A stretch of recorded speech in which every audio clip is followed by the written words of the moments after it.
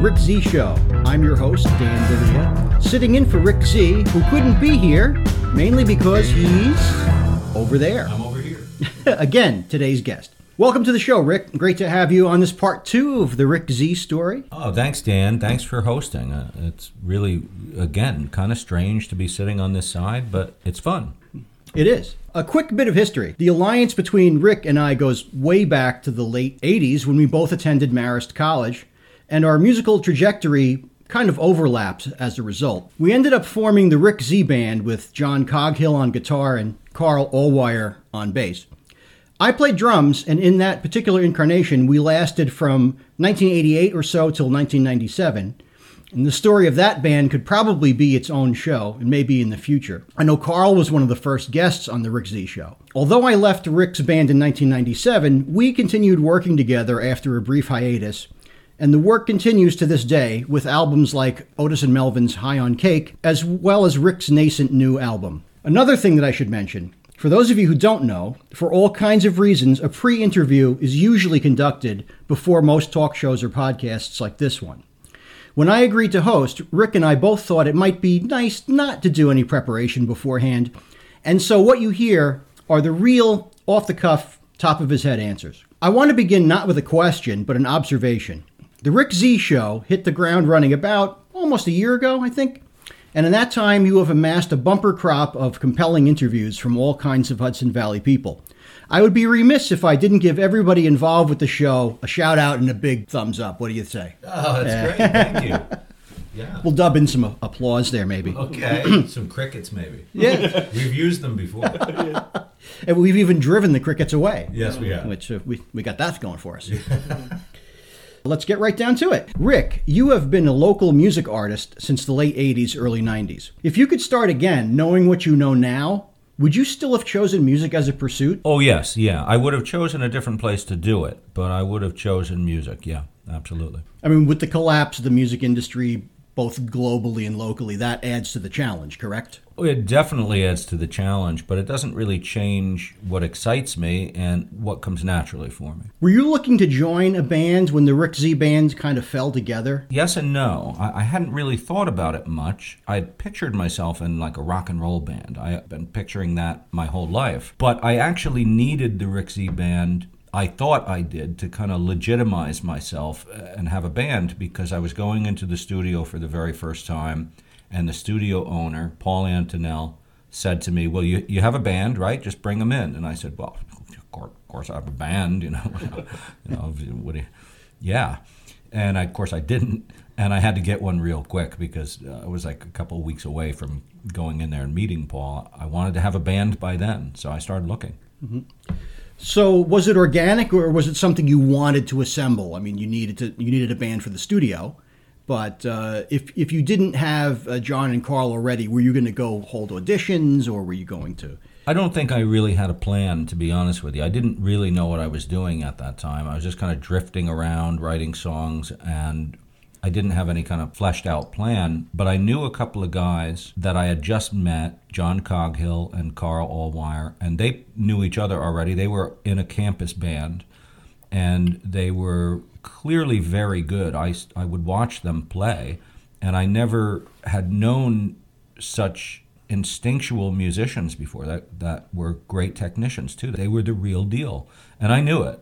And I thought, there's no way these guys are going to work with me. That was my first thought. There was one thing I had in my corner. I was going into the studio, and these guys were hungry for experience too, and I think they were impressed with the fact that I had a studio date booked, and that really helped to hook them. And then, of course, I had to show them some material. My impression is that they admired that somebody could write a song that actually sounded like a song. I think they thought that it might be something they could put their own original stamp on, which, of course, they did. So I was lucky. I had some things that they may have wanted or that appealed to them that I could kind of sucker them into my world. Those of us who choose music, either as a career or a side hustle, inevitably end up at odds with our parents. You know, that can hurt because all we really want is for our folks to approve of what we do. What did your parents think of your decision not to pursue an education and go into music instead?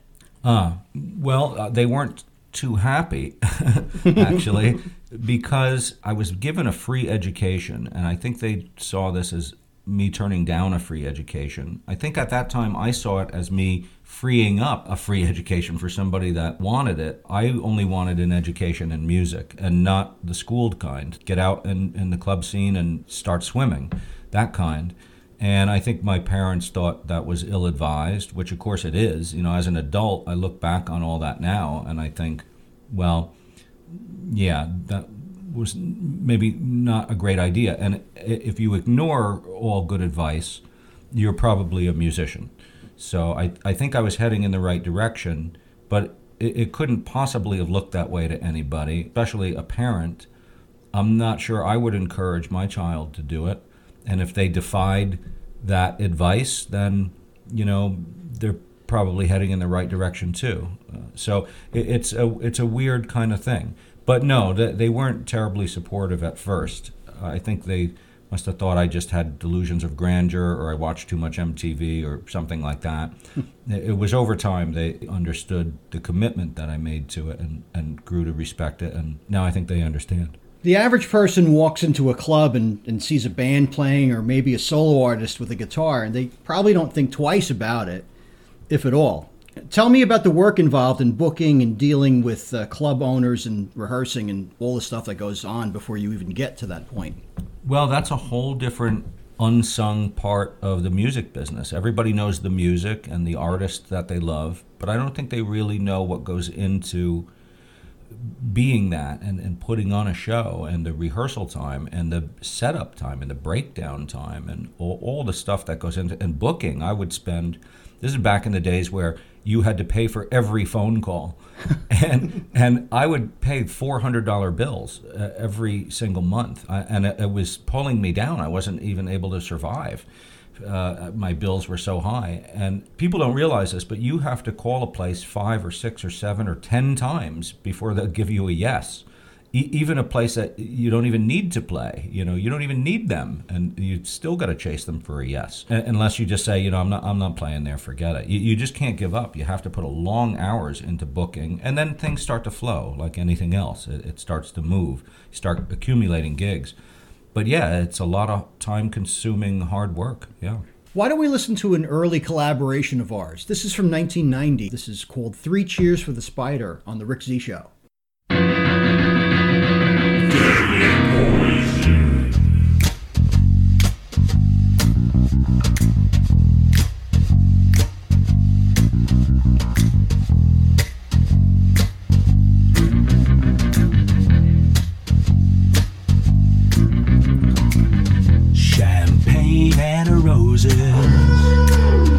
Waiting in the den, singing Holy Moses. I got fooled again, yeah, fooled again.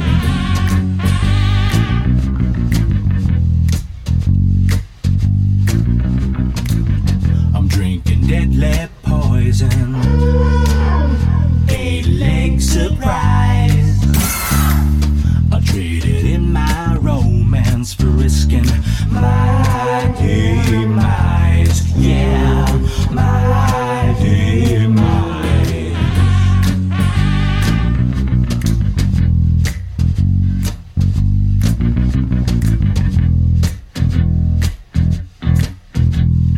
World hanging where we weave, when lies are all that we believe.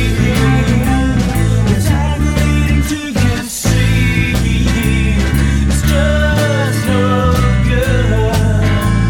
It's just no good. It's just no good. Right out, så då får du styr.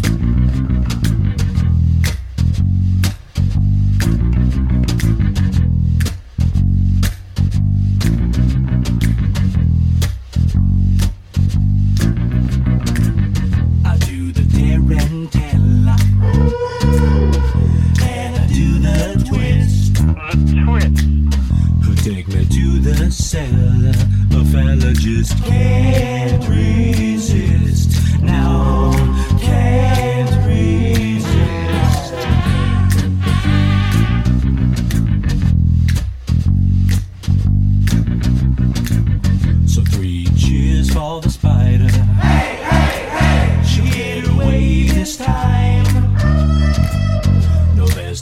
ready to fight her. She's creeping up from behind. Yeah, from behind.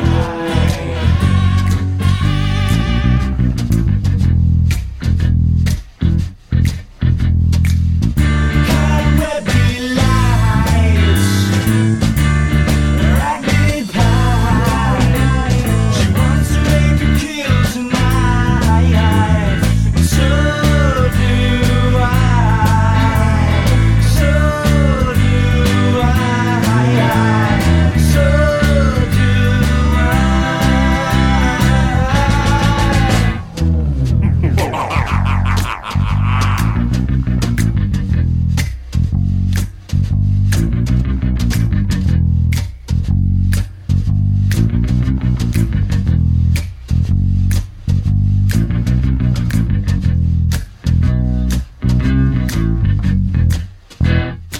You've been writing songs for decades now. Tell me about the feeling you get after having written a good song. Let's say you have no question in your mind that it's good. What happens? Well, it makes me very happy. It doesn't happen all the time. Sometimes I'm questioning, is this any good?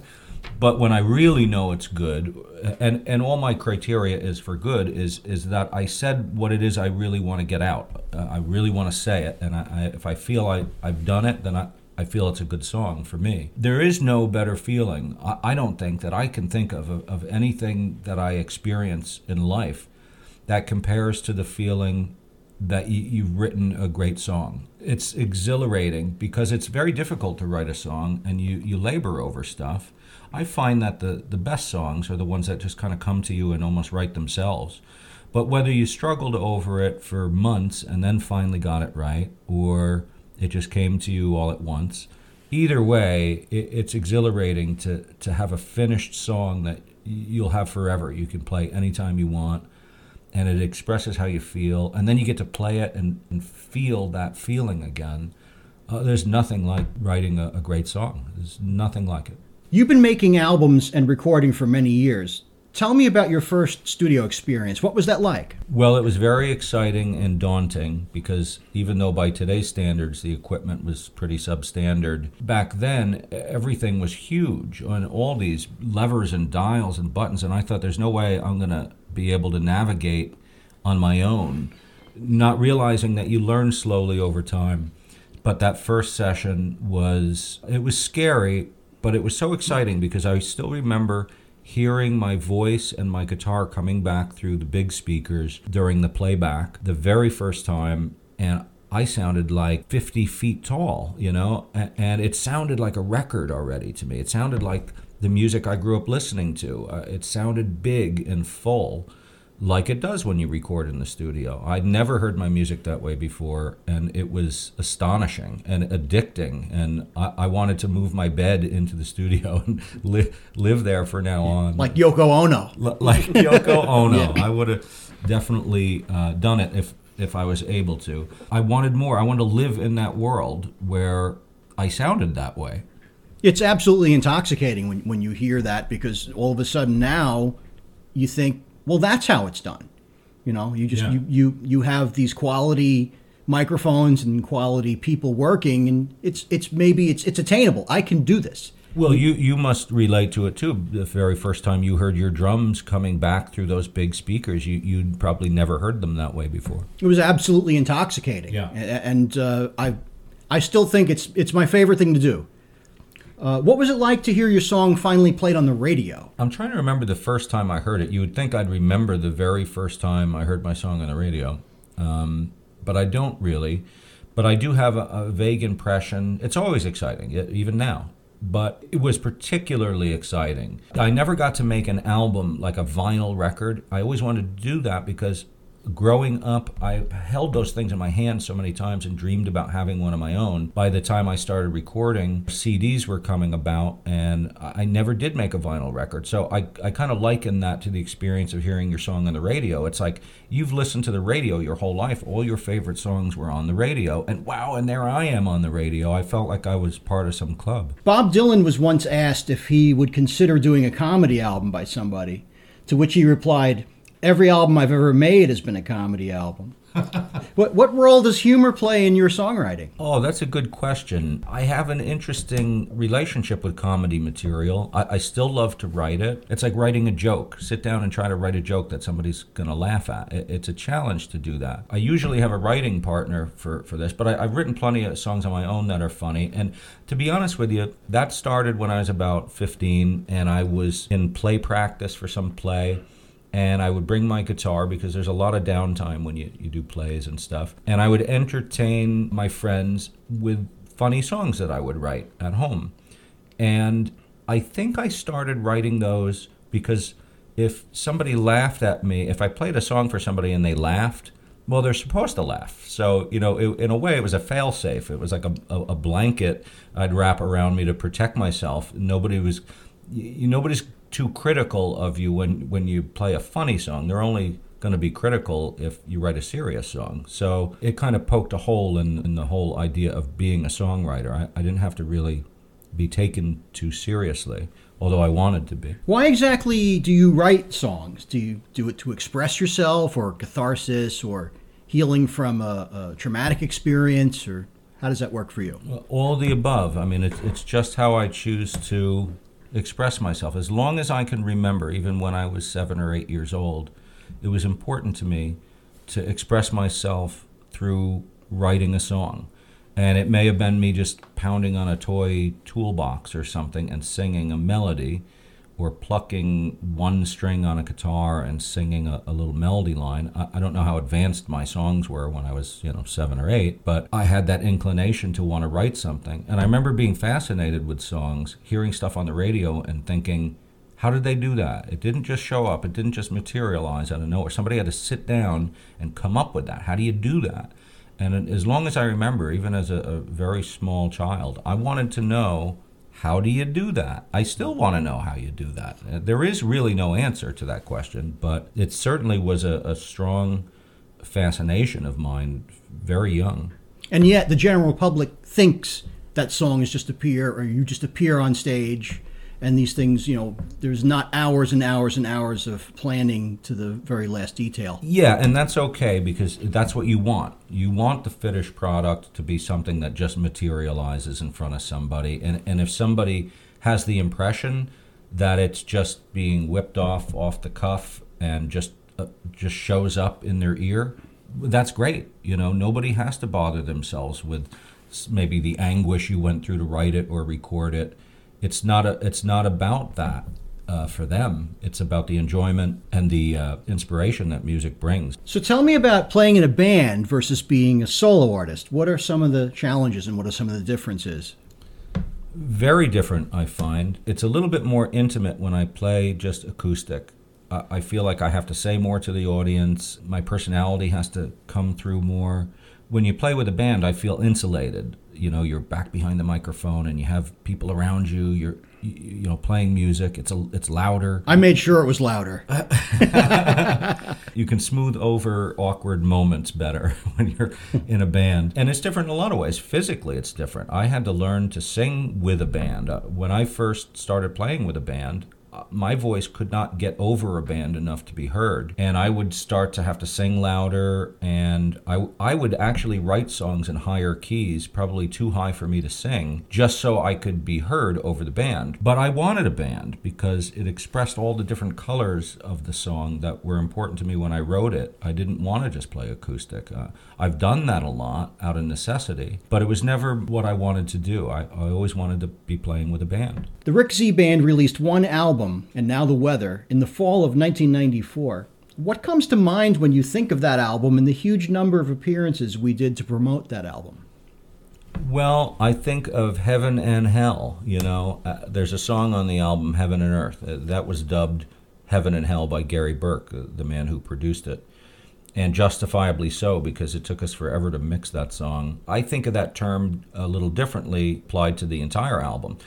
The heaven part was just sheer creation, spending time with you and the other guys in the studio and making this album. It was by far our best work at the time. It was a culmination of a bunch of demos that we had made and a bunch of new songs that we knew were going to be on the album, and we had a lot of material accrued at that point, and we made this album, 14 songs on the album. So the making of the album, I remember being difficult and challenging and fun. The promoting of the album is a different story.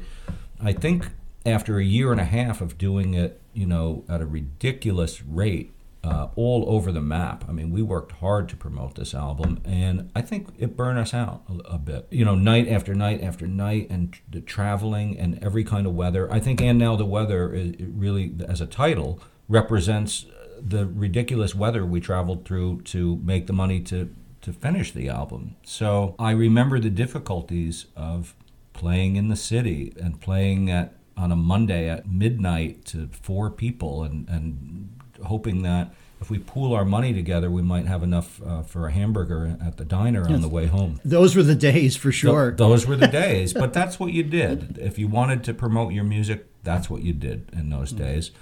And I'm very proud of the work that we did. But I look back now and sometimes I think, oh, what a waste of time, And other times I think it honed our skills, it made us the band that we were. So it's heaven and hell. Let's hear a track from "And Now the Weather." This is "Let's Do Something Crazy" here on The Rick Z Show.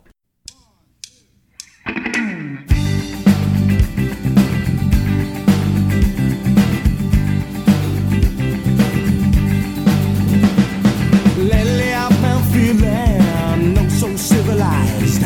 The blue is not revealing the child in your eyes. Spending all my time on the telephone, I'm a calculated man, and I don't want to live with this heart of stone. So honey, take my hand and let's do something crazy. Let's do something right. Let's do something crazy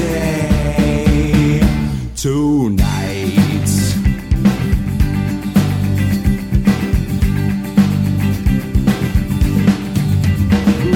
I never had the notion to defy authority.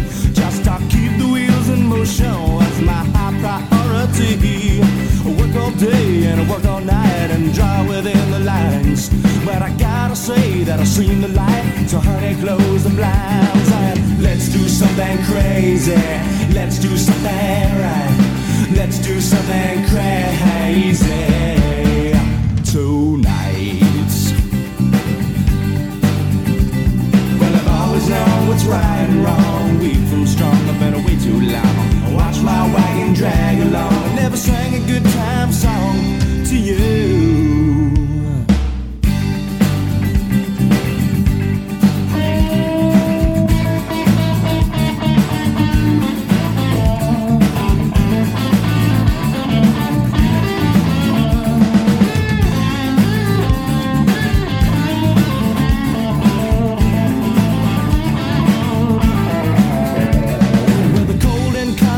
Have used me as a tool, but I'm a twisted independent, each and every golden rule. Girl, I had denied you a red diamond under the sunset. Wake up the wild inside you, child. It's time to have some fun, and let's do something crazy. Let's do something right. Let's do something crazy.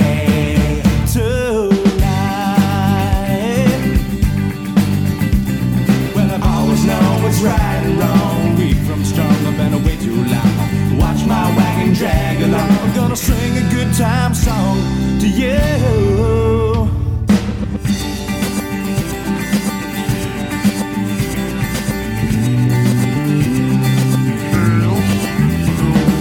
Let's do something crazy, let's do something right, let's do something crazy.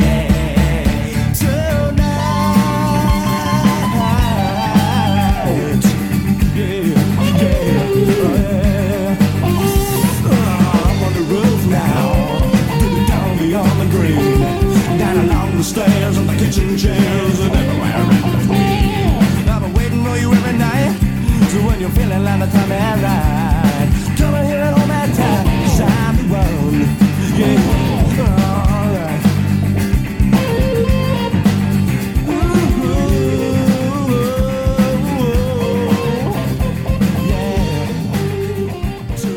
The reality is you can do good work. You can do great work and still fly under the radar. Yeah. I left the band in the spring of 97. That was the beginning of a couple of challenging years for you, including your battling voice issues and other things. Was there any point at which you thought about maybe giving up music and trying something else?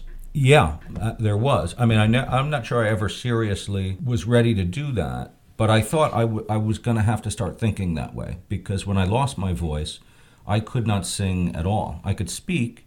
I think I had a little trouble with my speaking voice cracking a lot or something, but music, I couldn't sing it at all for 3 years. Somewhere in there, I realized that this may be permanent and may be all over. Friends of mine would say, well, you can still do things. You could produce for other people. You could still write songs. I didn't want any of that. I felt like I didn't want half of what I set out to get. I'd rather just start with a different field and have it all in that field. I'm kind of an all or nothing guy when it comes to stuff like that. And I like producing stuff. That's a fun challenge too. And I'll always write for myself, even if I don't put the material out there. That is a given. But I didn't want to have that kind of a musical career. That's not what I set out to do. I'd rather walk away from the whole thing and start over with something else. So it was a scary time because I did not want to walk away from this. I'd put a lot of time into it, and it's what I love. So why do you think the band ultimately broke up? Wow, that's a tough question. It's a combination of things. We were getting older. We had put so much time and effort into the band, all of us equally, our blood, sweat, and tears. It really saw very little reward, especially financially. The band's priorities were starting to change. There's only so many knocks you can get without saying maybe we should disband, regroup, and do something else. There were personal issues within the band as everybody's priorities started to change. I was getting divorced. You were getting married. There were girlfriends involved. And I should have married you. Well, the band may have lasted less time. But I do appreciate the sentiment. You're not my type. It wouldn't have worked. Well, as it is, I think the band lasted longer than my marriage. So yeah, I don't know why. A combination, a personality growth and a development of our own personal lives and the changes that come with that. Me losing my voice. John said to me at one point, it's not so much the problems with your voice that I don't like when we go out and do a gig. It's the way you handle the problems with your voice. And I thought about that later, and he was right. I'm sure I was unpleasant to be around because I was very angry at that time, and I didn't know how to handle it. We had had an opportunity to go on this tour in Asia, and I knew that if it didn't happen, the band wouldn't last because it would be the final knock on the head that we couldn't take. And sure enough, wouldn't you know it, the Asian stock market crashed overnight. Pacific Rim, which was his company that was going to send us over there, and we were well practiced and ready to go. I even had luggage that I just bought. That company folded, and that was it. We were done, and I knew that was going to be the last nail in the coffin, and sure enough, it was. In keeping with some of these very happy questions, what keeps you going during the lean times when the phone's not ringing and gigs are falling through or getting canceled like that? Just stupidity, and habit. I don't know what else to do. This is what I do. This is what I love. And this is what I work at and learn about and strive to get better. So in the lean times when the phone's not ringing and I can't find a lot of gigs and it's all cyclical, it's happened many times, you just put your head down and do the best you can and try to stay creative. And I usually will instigate some kind of a project at that point, because if I have a project to work on, I can work on it anywhere.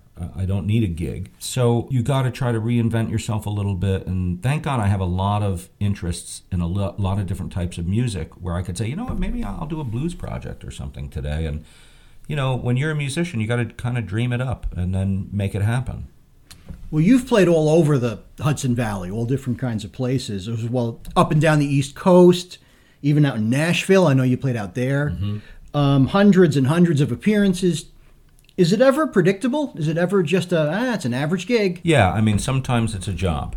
That's the reality of being a working musician is, you're not going to feel like a rock star every day, maybe hardly ever. The high-profile gigs may be few and far between, but you got to give your all to every single one. You never know who's watching, and you want to entertain people.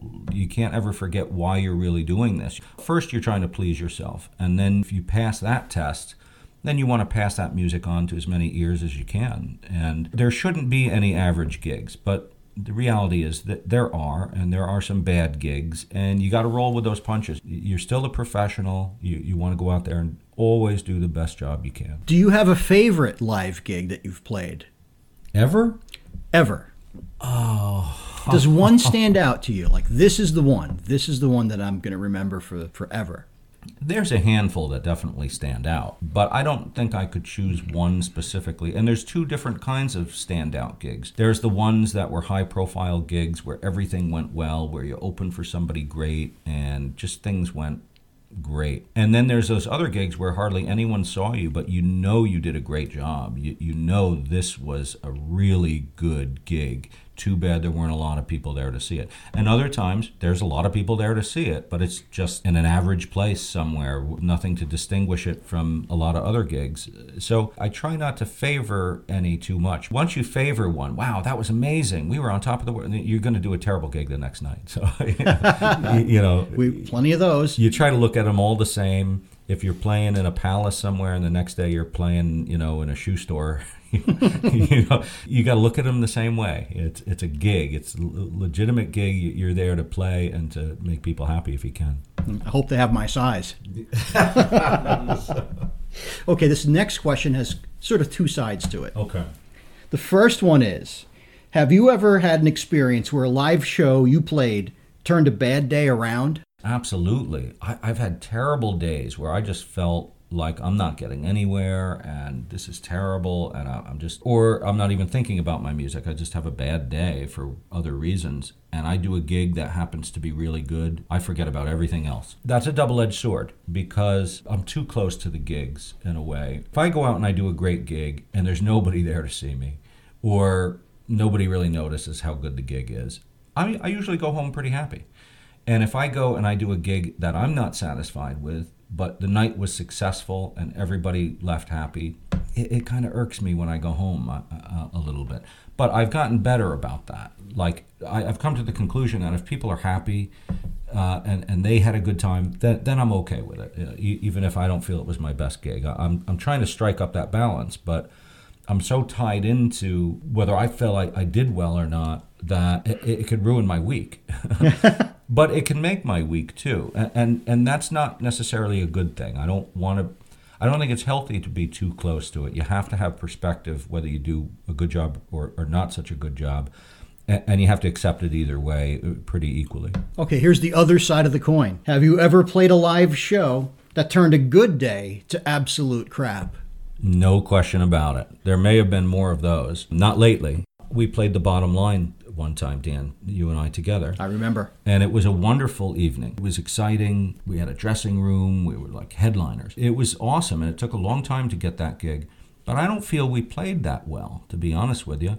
I wish we could do it over again. Not that we wasted the opportunity exactly, but it was kind of a downer. I wouldn't say, this is an example of how, a good day was turned into a bad day. But sometimes when you have a gig built up in your mind that this is going to be great, and then you don't succeed on a great level, and you feel you should have done better, it does bring you down a little bit. And I've had a lot of moments like that. Describe what it's like to have to assemble a band and find people to play on your studio tracks. Do you find that players are generally professional and show up prepared to play, or what? Not always. That's a very good question. I'm very lucky because over the years I've amassed quite a list of great players that I can call on, and I know who I can rely on. And I call up people such as yourself, Carl Allwire, and there are dozens of great musicians. When I hire them, I know exactly what I'm going to get.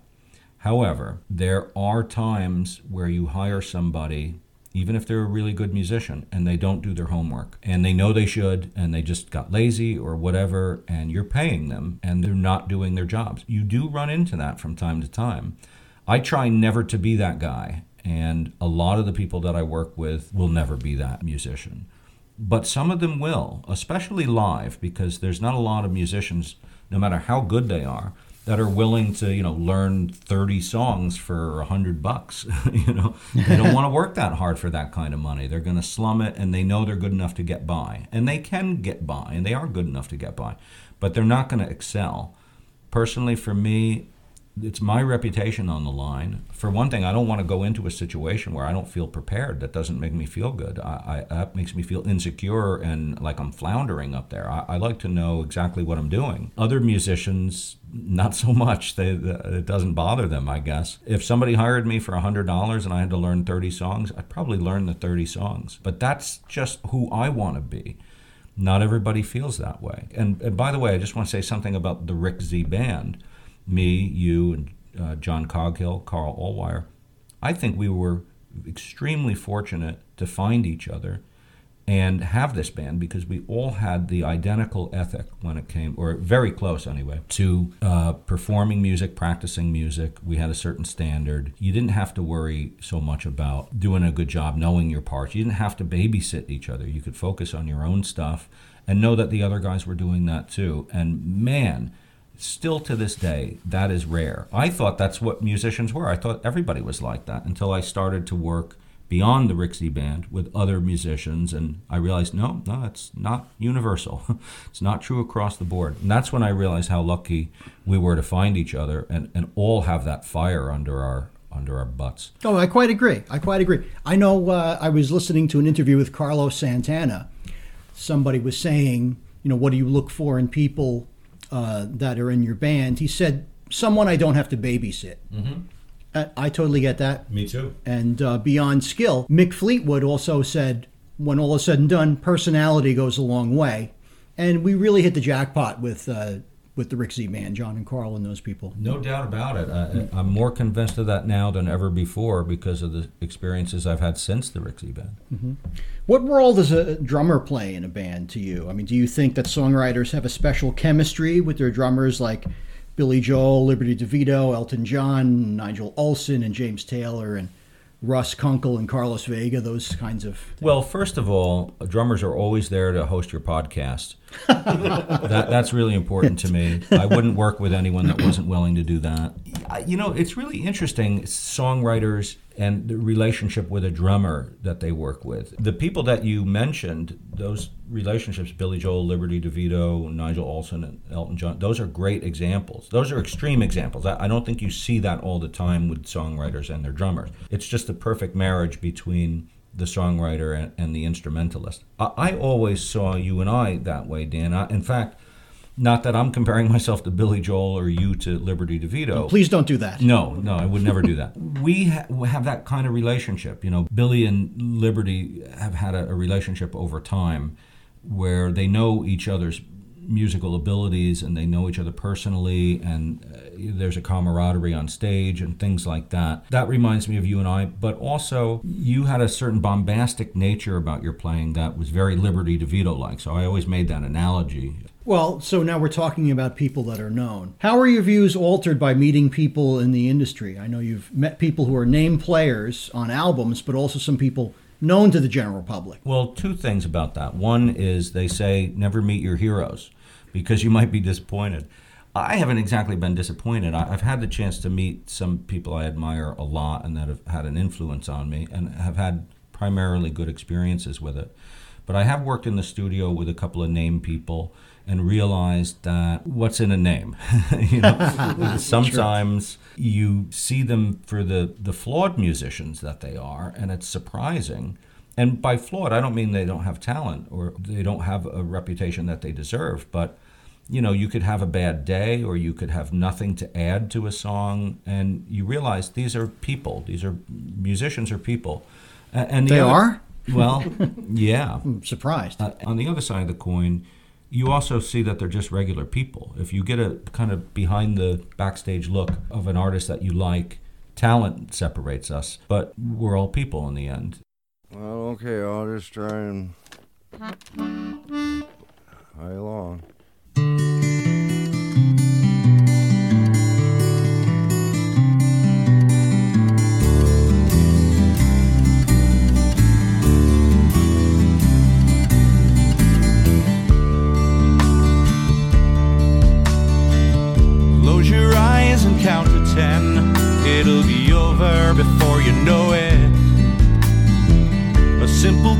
So remember when, keep your head together, boy, don't you blow it. There is a strong wind bound to shove you. So to go, man, and go now and take your spill. What you're knowing is now above you. So to roll, man, roll, man, roll downhill.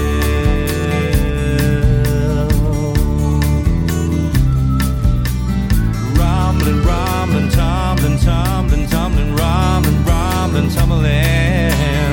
Rumbling, rumbling, tumbling, tumbling, tumbling, rumbling, rumbling, tumbling, tumbling away downhill.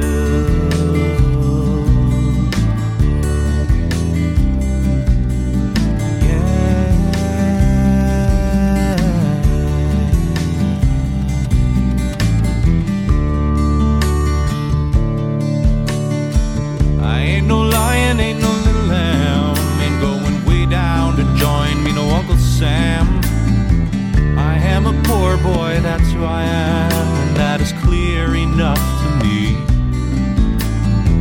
Here comes this little girl from far behind, like to roll the dice, so to blow my mind.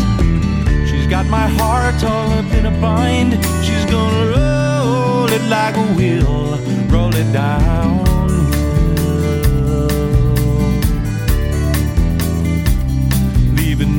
Rumbling, rumbling, tumbling, tumbling, tumbling, rumbling, rumbling, tumbling. Rumbling, rumbling, tumbling, tumbling, tumbling, rumbling, rumbling, tumbling. Tumbling away downhill.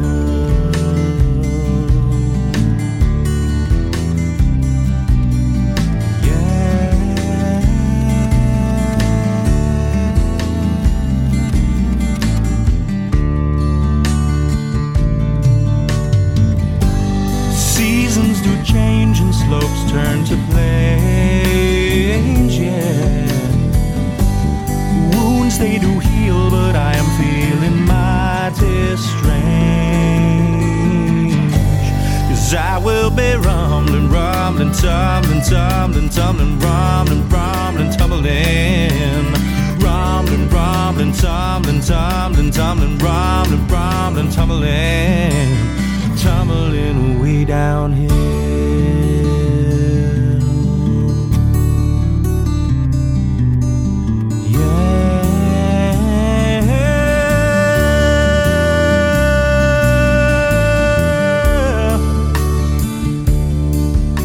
It's humbling to be tumbling down hill.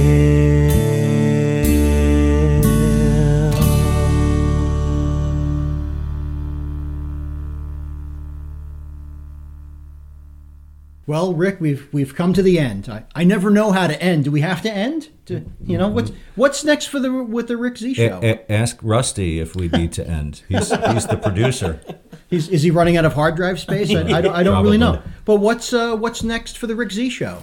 For the show, well, we're always trying to get the show better. We just implemented a new theme not too long ago, theme song. People were thrilled that I got rid of the Rusty being one of them. I just learning this now. Traitor. No, we have some new equipment. We're starting to get some really good high-profile guests. We're looking for ways to expand the show out into the world. This is just the beginning, and I can't wait to dig in with more. It's continuing to get better and better, and I love it. I love doing it. Well, that's great. Well, thank you for being on your own show. Thanks for being the host of my own show. It would have been very difficult. Not impossible, but it would have been difficult to be the host while I was also the guest. We've tried stuff like that before, but varying degrees of success. Yes, yeah. Rusty's such a good editor; he could have made it work. But this made Rusty's job a lot easier. Yes, that you hosted. So thank you. No problem. You're listening to the Rick Z Show.